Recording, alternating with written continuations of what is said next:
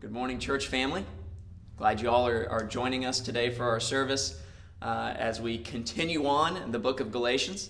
We're going to be looking at Galatians chapter 5 today. If you have your Bible, I want to go ahead and grab that. Open it up to Galatians chapter 5 is where we're going to be. I've really enjoyed our time here in the book of Galatians. It's actually one of my favorite books. I really enjoy kind of everything about it. I love the way Paul speaks so passionately, so directly, so firmly in defense of the gospel, in defense of good doctrine and in opposition to false teaching, yet at the same time throughout this book, and as we saw last week, as we heard about what it means to be adopted as sons and daughters, just how even in the midst of his seriousness and how he can talk so firmly, at the same time, Paul can speak and teach his churches in such a loving, caring, kind, passionate way, demonstrating his love for them, exercised in that way.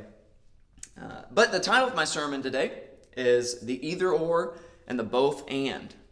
Whenever I was in college, for about a year, I went to school at Ivy Tech, little community college here in town, and I had an English class. And the professor in this English class, I remember one day we were looking at speeches and rhetoric and things like that. And we looked specifically at a speech that George W. Bush had given after the fall of the Twin Towers. And in the speech, he made some statement to the effect of, you are either with us or you're against us. He made an either or statement. And our professor made a particular point against this, to say either or statements are bad. They are never a good thing to be used in rhetoric. They are always just a negative thing. She was very adamant against either or statements, that they are exclusionary. They are like not appropriate in the use of rhetoric, or even just in the use of interacting with other people.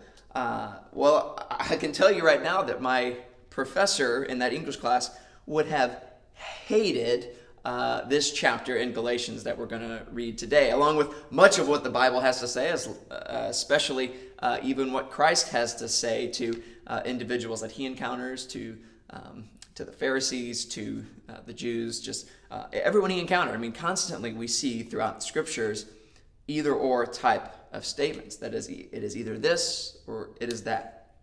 And we see some of that here in the book of Galatians in chapter 5. And in this first section that we're going to look at, we see the either-or statement, the either-or in these first few verses, in the first 12 verses. So if you have your Bibles with me, we're going to read chapter 5, verses 1 through 12. Chapter 5, verses 1 through 12. For freedom, Christ has set us free. Stand firm, therefore, and do not submit again to a yoke of slavery. Look, I, Paul, say to you that if you accept circumcision, Christ will be of no advantage to you. I testify again to every man who accepts circumcision that he is obligated to keep the whole law.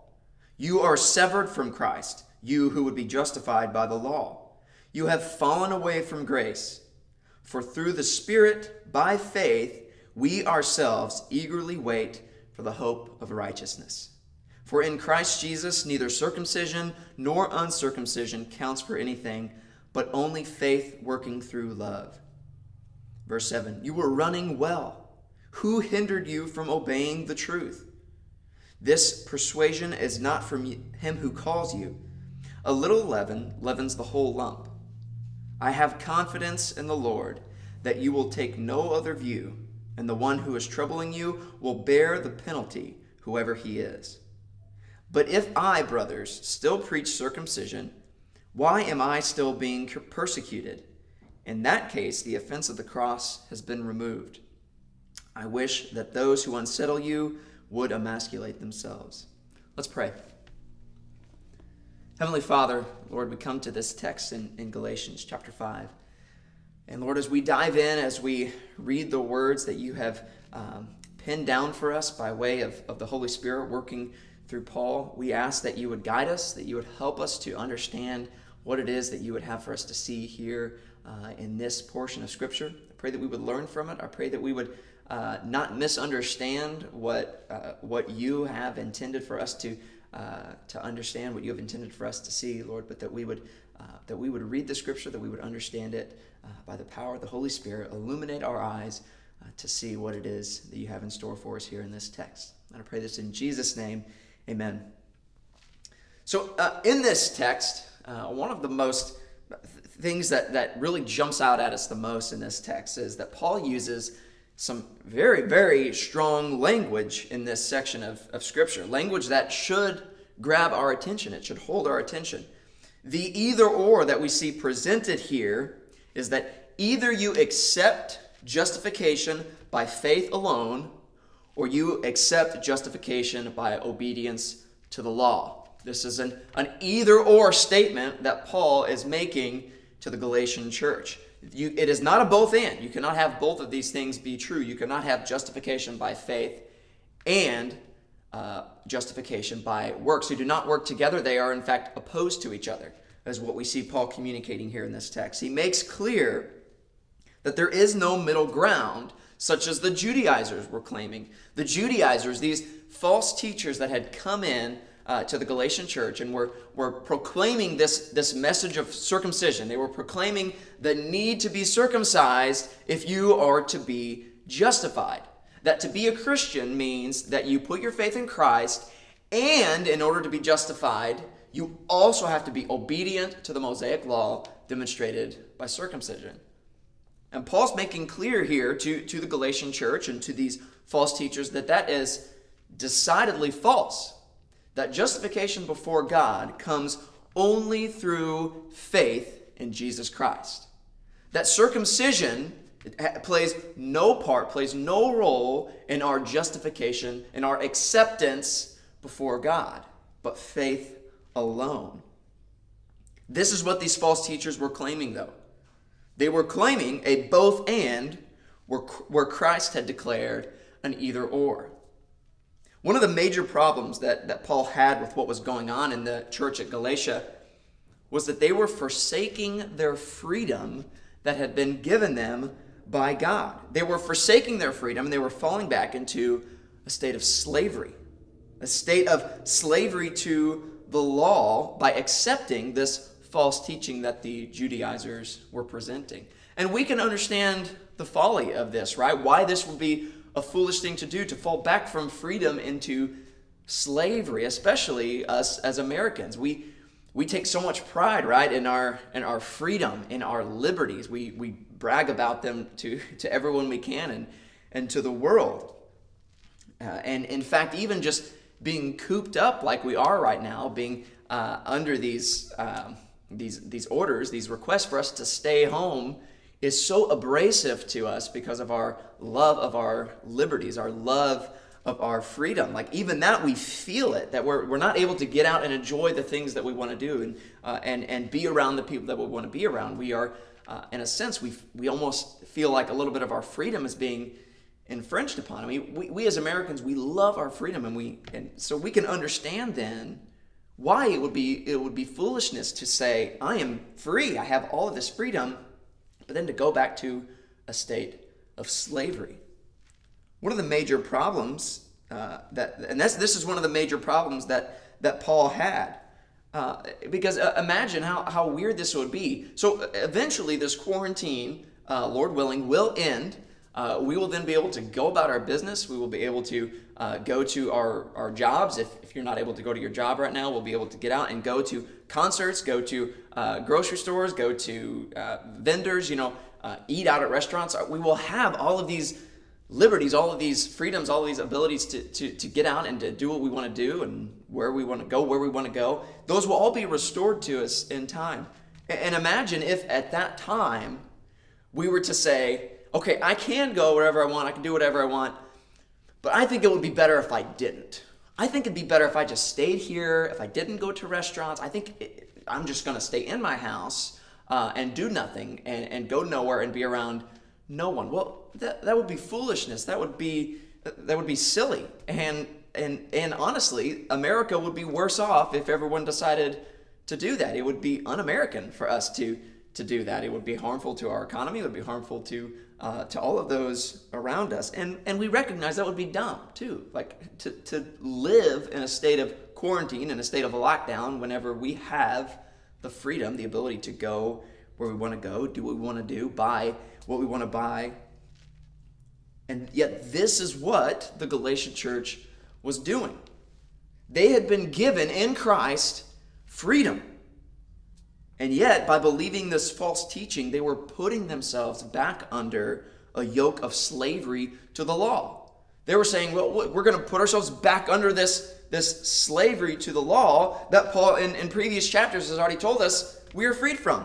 We are not bound to these things anymore. Yet, we're going to go ahead and just apply them to ourselves anyway, live as slaves rather than as free people. Paul reminds them in verse 1 that they have been set free from the law by Christ. And he tells them, do not submit again to a yoke of slavery. And in verses 1 through 6, he lays out for them how these two are incompatible. He says in this section that you either choose the law or you choose Christ for your justification. That in order to be accepted by God, you either choose Christ or you choose to try and do it by the law. You cannot have both. They do not work together. Only one. He says that if you accept circumcision or justification by way of the law, he says that Christ is of no advantage to you in verse 2. In verse 4, he says that you are severed from Christ, that you are fallen away from grace. This chapter contains, again, some of the harshest words in all of Paul's letters that he writes. And this should draw our attention. We should hear this because this does not just apply to the Galatian church, but to Christians today, to those of us today living all around the world as Christians today. To accept the Judaizers' teaching, as the Galatians were being tempted to do, is to deny the sufficiency of Christ. It's to deny the sufficiency of the work of Christ on the cross and say that we somehow need to add to that in order to be presented as acceptable to God.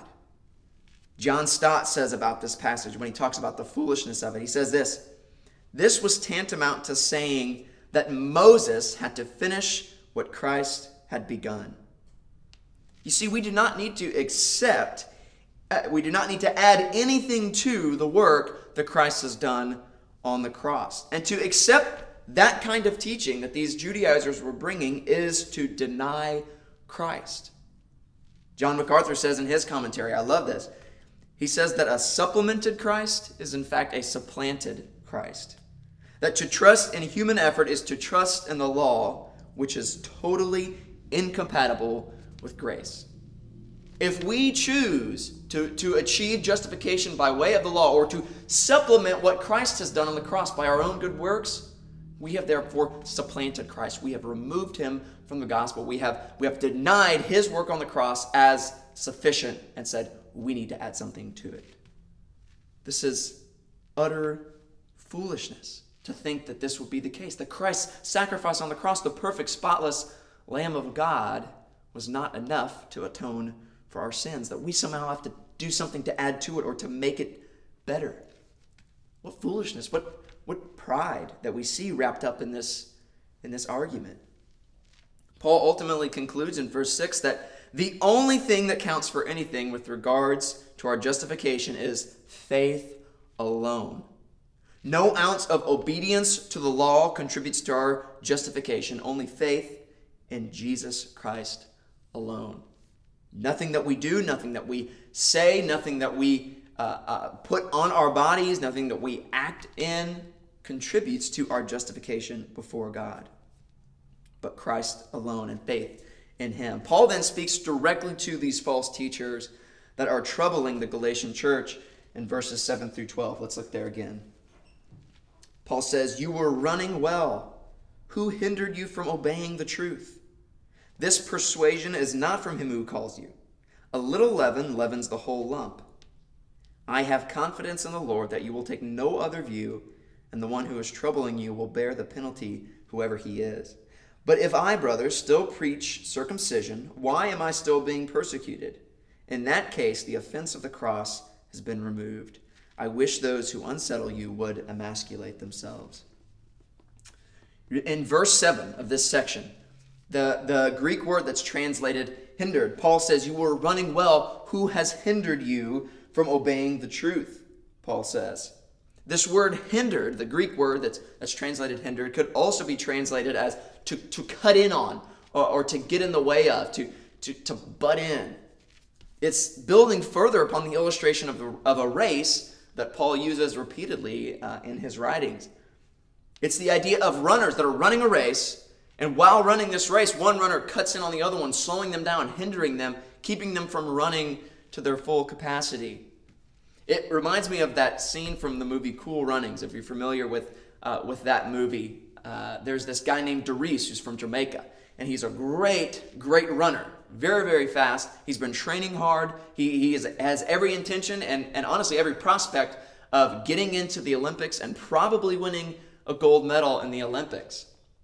And when he's at the tryouts, he lines up with all the other guys that are there to try out, to do their time trials. And the gun goes off and he takes off. And he's been thinking about this moment his whole life, and he's running hard. He's running well. But shortly after the start, the guy that's running next to him trips. And in tripping and falling down, he gets into the lane of Derice and causes him to stumble and to fall as well. And just like that, the race was over and he had lost his chance at the Olympics. All because this other runner got into his lane. He bumped into him. He moved over and got in his way and hindered him from running. That's the illustration that Paul is kind of directing us to here. It's the illustration of running a race, yet having someone cut in on us, someone come in and hinder us from running the way that these Judaizers, these false teachers, were doing to the Galatian church. Paul has noticed that the Galatian church has had someone cut in on them, hindered them from their Christian life, and he calls them out for their corruption of God's church. And he calls them out very forcefully, very severely. But notice that even in the midst of Paul calling out the folly here, Paul has confidence that the church will agree with him, and he knows that these false teachers will receive their due penalty. In verse 10, he says this, I have confidence in the Lord that you will take no other view than this, and the one who is troubling you will bear the penalty, whoever he is. You see, Paul has confidence that the Lord God will preserve, will protect his church, and that by the power of the Holy Spirit, these followers of Christ, these regenerate people, will in fact see the error of this teaching and will take care of the leaven that has come in to the church in Galatia. Paul's confidence is not in their human ability to take care of this problem, but rather in the Holy Spirit to illuminate them, to help them to see the error of this false teaching. His confidence in them is not in their own wisdom, that the Galatian church, now they are smart. They will not be taken advantage of. No, his confidence is in the Holy Spirit to preserve them, to help them to see and understand God's word clearly. And he says that they will receive their due penalty, talking about these false teachers. What is their due penalty? Well, in the book of Jude, we see what will in fact become of false teachers. In Jude, verses 12 and 13, there's only one chapter in Jude. Jude, verses 12 and 13, we read this. This is about false teachers, this whole section. This is one little bit of it. These are hidden reefs at your love feast, as they feast with you without fear. Shepherds feeding themselves, waterless clouds swept along by winds, fruitless trees in late autumn, twice dead, uprooted, wild waves of the sea casting up their foam of their own shame, wandering stars for whom the gloom of utter darkness has been reserved forever. These are the severe words with which the book of Jude writes concerning false teachers. And Paul says these people will receive their due penalty, knowing what is to come for false teachers. And in fact, goes on to say, in the end of this section, he says, I wish that they would emasculate themselves. Now, we hear this phrase, and honestly, it is a little bit shocking to us, and probably was, at least to a point, to his readers then. And yet, there is, along with this statement of, I wish they would emasculate themselves, when Paul says this, it would probably be less shocking to them, but what they would do is they would immediately connect that with the worship of false gods. There were prophets, there were worshipers of other gods, false deities, who would literally, they would mutilate their body in order to somehow try and please the god, in order to appease their gods, their false gods. And one of the ways that they would do that is that they would, in fact, emasculate themselves. So by saying this, Paul is saying, I wish these people would go ahead and do this thing to identify them with what they really are, and that is someone who worships a false god, a false understanding of who God is what Paul is saying. That's why he says this. I wish they would emasculate themselves. But this is the either or. The either or is that either we accept obedience to the law, to good works, as necessary for our justification, or we accept the all-sufficiency of Christ and his death for our justification. It is not a both and, it is an either or. And trusting in Christ's work alone for our justification means that we are now free from bondage to the law. This is what we call Christian liberty. Christian liberty means that we do not rely on external things to be accepted by God. It means we do not need extra regulations in order to make ourselves more holy. It means that we can enjoy all the good things that God has given us without reservation, because we are free from external ceremonial acts as a mode of appeasing God. We now have liberty, we have freedom as Christians, as followers of Christ, to enjoy all the benefits that God has given us, all the blessings, all the good things in this life without reservation, knowing that we are free from the law. We are free from extra regulations in order to be accepted by God, but we are accepted by faith in him alone. And on that basis, we are declared righteous. But along with this, though, Paul gives a warning in verse 13. In verse 13 of Galatians chapter 5, Paul says this: "For you were called to freedom, brothers." There you are. We are called to freedom. He says the same thing that he says in verse 5, where he says, "For freedom Christ has set us free." So in verse 13, he says, "For you were called to freedom, brothers. Only do not use your freedom as an opportunity for the flesh, but through love serve one another." What Paul is saying here is he wants to his readers to have a healthy understanding of what true freedom actually is. And we need to understand it too, what it truly means to be free. Because you see, we live in a world today, especially the Western world, as I just talked about, American liberty, American freedom. We live in a culture today that many people have a gross misunderstanding about what it truly means to actually be free. Most people think to be free means that we have no rules at all. That true freedom means we can literally do whatever it is that comes into our head, and we're allowed to do that. If you were to go and poll people right now, that's probably what they're going to say is freedom means to be able to do whatever you want to do. But I would argue that true freedom, a proper understanding of freedom, is not just being able to do whatever you want, but true freedom is being able to do what you ought. Being able to do what we ought to do, not just whatever we want to do. And this is where we get to the second part of my sermon, the both and. We've seen the either or. With regards to our justification before God, it is either Christ or the law. They do not mesh, they do not require both, but it is either justification by Christ or justification by the law, which, as we know, is impossible. No one can keep the law perfectly. But now we get to the both and. In verse 16, Paul says this: "But I say, walk by the Spirit, and you will not gratify the desires of the flesh." The only true life is life in the Spirit, because only those who are filled with the Spirit can do what they ought to do. Not just what they want to do, but what they ought to do. The Holy Spirit redirects our desires and aligns them with what is pleasing to God. And here's the thing: glorifying, pleasing God is what we as human beings were designed to do. It's what we were designed for, and that is why the Westminster Confession said is the chief end of man, right? To glorify God and enjoy him forever. We were created to glorify God. It's what we were created, it's what we were designed for, and now it is made possible by the work of the Holy Spirit. We are made able to glorify God, able to please God only because of the Holy Spirit's work in our lives. This is why I say now we have a both and instead of just an either or. Now that we have been justified and we walk in the Spirit by faith and we do good deeds.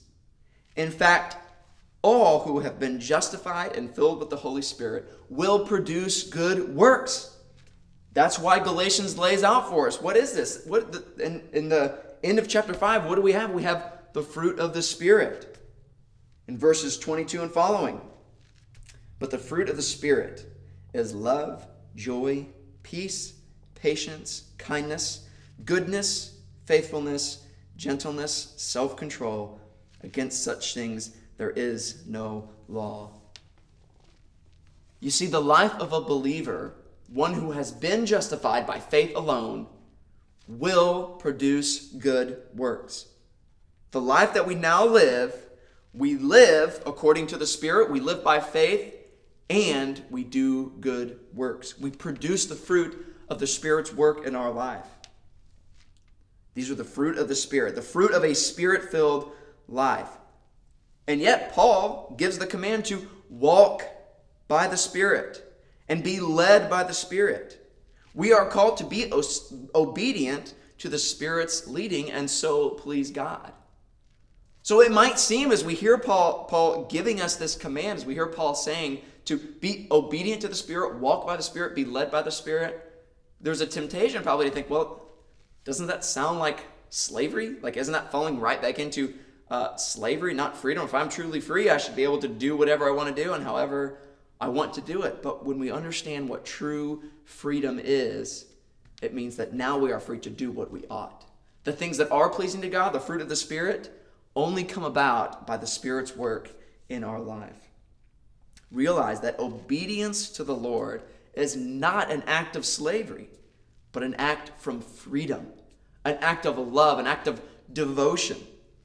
No one who's ever been given the gift of God's love, the gift of God's grace, will then turn around and despise God for that, but rather will love God, will desire to please Him, will desire to obey Him. And His laws are not a burden to us anymore. His commands, obedience to Him is not a burden, but rather a joy. Because our desires have been redirected. As Paul says in Romans chapter 6, the things that I want to do when we struggle with sin, the things that I want to do are not what I do, and the things that I don't want to do are the very things I do. In other words, my desires have been changed. I desire to please God. I desire to honor God and glorify God. That is not slavery, but rather freedom in Christ that causes us to do that, to desire those things. We are called here to be what we were created to be, to glorify God, to please God, and we are given the ability to do so by the Holy Spirit. Therefore, keep in step with the Holy Spirit, as Paul says. Living the Christian life now consists of faith and obedience, which produces the fruit of the Spirit. As we close here, I just want to offer a few kind of words of encouragement to you today. First of all, if you are in Christ, then rest and embrace your Christian freedom. Rest in your Christian freedom. Romans 8, 1-2 says, "There is therefore now no condemnation for those who are in Christ Jesus. For the law of the Spirit of life has set you free in Christ Jesus from the law of sin and death." Brothers and sisters, if you have been freed from slavery to sin, freed from slavery to the law through the justifying work of Jesus Christ, I would encourage you, rest in that. Take joy in that. Embrace the freedom that is offered to us in Christ. More than that, live your life obedient to the Spirit of God and to His Word. And this may sound really complicated, and people make it more complicated than it is.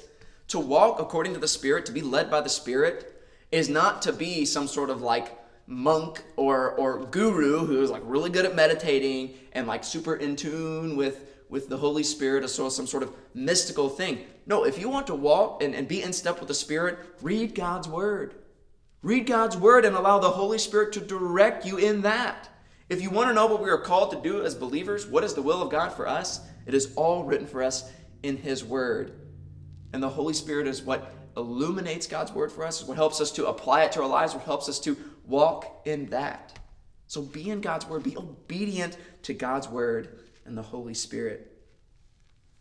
And if you are listening today, watching today, and you do not know Christ, maybe you've been relying on something that you do as a way to be justified, whether it's going to church.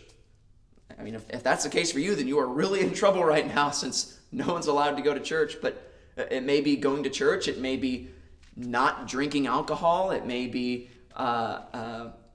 doing a certain amount of hours of work for the community. Whatever it is that you think is somehow earning you favor before God, I encourage you to see what Paul has written here for us, that nothing that we do plays any role in our being justified before God. That is, if you are relying still on something that you do, on some action that you do, some behavior of yours to be pleasing before God or somehow be justified before Him, you are dead in your sin. You have never put your faith in Christ and Him alone, and recognizing His all-sufficiency for your righteousness. That His death on the cross was enough. You need to add nothing to it. So I would encourage you today to put your faith in Christ alone for your justification. Don't rely on anything that you can do, but rather trust only in Christ and His finished work on the cross. Only then will you be free. If that is not you, you are still a slave. So I would encourage you, freedom is available for you in Christ if you would just believe. If you would bow your heads with me. God, thank you so much for your word and for the gospel. Lord, it is just so impressive to me that even today, even this week, as I know, I have failed in obeying your word perfectly.